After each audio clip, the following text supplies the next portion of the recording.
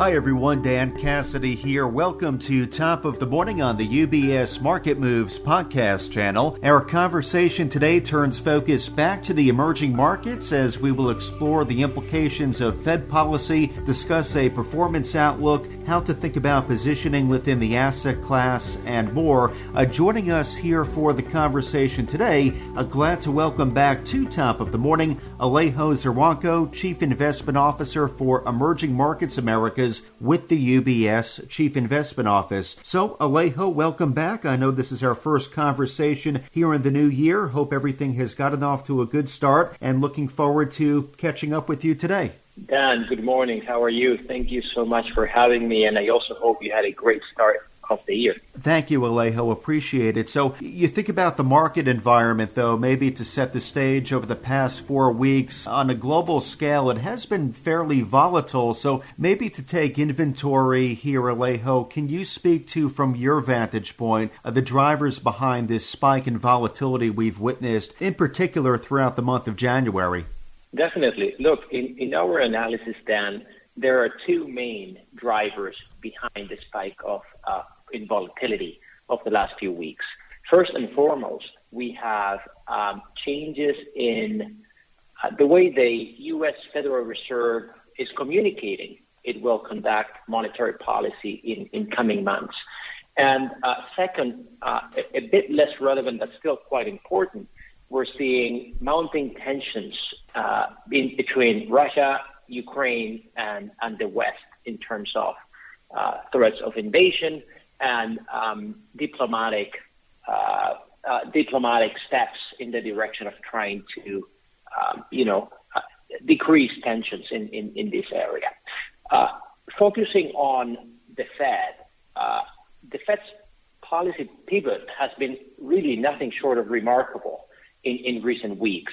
As recently as last October, Fed officials were signaling a gradual end to quantitative easing throughout 2022 and the possibility of starting to debate interest rate increases with actual hikes beginning no earlier than 2023. Now, take Jay Powell's press conference from last week, and this has cemented a much more hawkish outlook. Quantitative easing is coming to an end by the early March. A first interest rate increase seems all but guaranteed later that same month. And 3 to 4 additional quarter-point hikes will likely follow in 2022. And as if this were not enough, we will likely see the initiation of the reduction of the Fed's balance sheet size later this year. So when we put all of this together, Dan, the reality is that the availability of liquidity will become a lot less generous in coming months as a result. And I think this has led, to some repricing situations in the market that is trying to digest this new reality. That was a very helpful backdrop. Maybe we can run with the Fed a bit further because the Fed has, of course, been top of mind for investors, the markets, and you alluded to this, though we did hear about that hawkish policy statement last Wednesday that was followed up by a seemingly even more hawkish-sounding Chairman Powell during the press conference. So, Alejo, to dive a bit deeper, what do you think the impact of the Fed's changing policy will be on the emerging markets? Certainly, Dan. Look, emerging markets look set to face an environment of much less generous global financial conditions. And in this regard, history offers a few lessons of what this means for their asset markets. In and of itself, Fed tightening has been unequivocally bad news for emerging market assets when you look at the sensitivity to changes, for instance, in 2-year U.S. Treasury rates. This has been negative throughout the last two Fed tightening cycles vis-a-vis emerging market assets. We're looking at the tightening cycle of 2004 and that of 2016. But at the same time, changing Fed policy should not be analyzed in a vacuum. And it hasn't historically been an unsurmountable challenge for emerging markets. Emerging market assets have not only exhibited positive total returns throughout the last two Fed hiking cycles, but often delivered positive excess returns over U.S. assets in this environment. So in addition, if we have a forward-looking tilt, right, we see a number of reasons why emerging markets can power through this tightening cycles. Number one, the Fed is tightening into a fairly strong growth environment.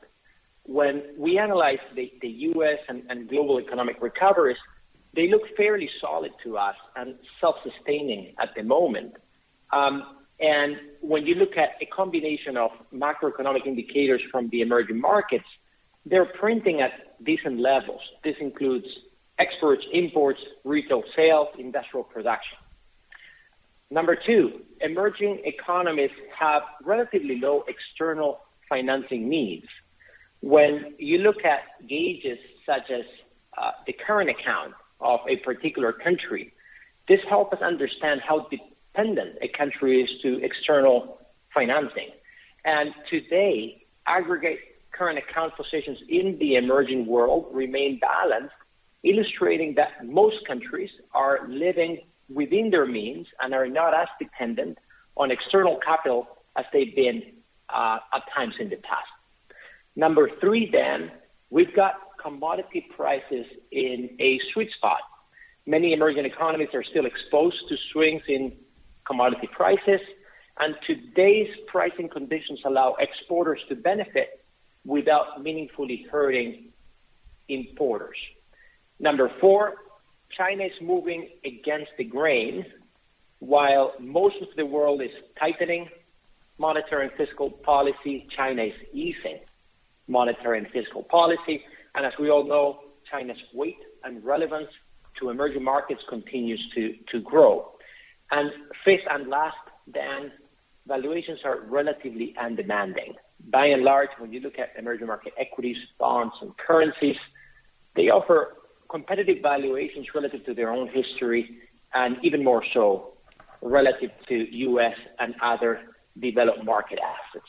So if I could sum it up for you, then yes, Fed tightening is a clear headwind to emerging markets. However, when you put a broader set of conditions into perspective, and particularly looking ahead, there are reasons to believe why emerging market assets can power through this cycle. So with those factors in mind and that perspective in mind, the question becomes, Alejo, well, what does this all mean for the performance of emerging markets moving forward? What are your thoughts there? Starting with the equities space, when we run our combination of top-down and bottom-up analysis, we conclude that earnings growth in emerging markets should come in the high single-digit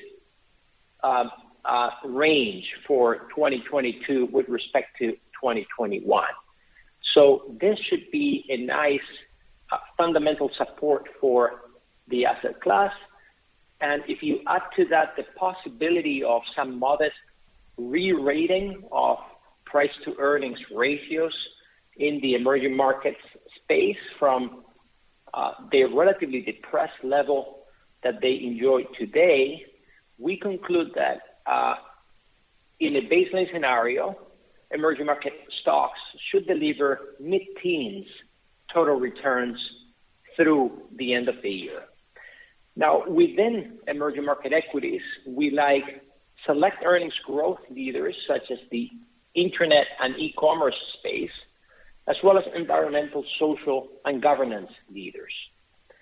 Moving on to fixed income then, bond yields look likely to trade range-bound in coming quarters in the emerging world, offering investors a decent income opportunity in a space that, as you know, we think will remain relatively challenged. I'm talking about broader global fixed income. So when you look at the yield that emerging market sovereign bonds in U.S. dollars offer, on average 5.7%, once again in U.S. dollars, or the average yield that emerging market corporate bonds in U.S. dollars offer, 4.8% at the moment. This is not bad and allow income-oriented investors to, pick up some interesting yield and diversify their allocations. Of course, there's more specific value in select subsegments of the asset class. But at the broader level, this is what we're seeing. Alejo, thank you for walking us through those performance expectations, sharing with us those preferences. Perhaps a good place to end on, we can touch on risks that emerging market investors need to consider in this context. What can you share with us there? As you know, we've had a pretty convoluted start of the year, which is, of course, a good reminder that risks abound, right? Something we're tracking very closely is the evolution of U.S. inflationary pressures, since should this fail to moderate, they would force the Fed into raising rates more aggressively, maybe at every meeting this year or possibly in a 50 basis point increment pace, right? And so if this were to be the case, I think global markets, and of course this includes emerging market assets, would find it a lot more difficult to digest and look set to suffer further. So the evolution of U.S. inflation is key here. In addition, I briefly highlighted at the beginning of our conversation the outlook for Russia-Ukraine tensions. We're not out of the woods yet. We think Russia, Europe, and the U.S. have incentives to walk down a diplomatic solution, because the alternative to a diplomatic solution would impose significant costs on every party involved. We're talking about sizable economic and political costs on Russia, Europe, and the U.S.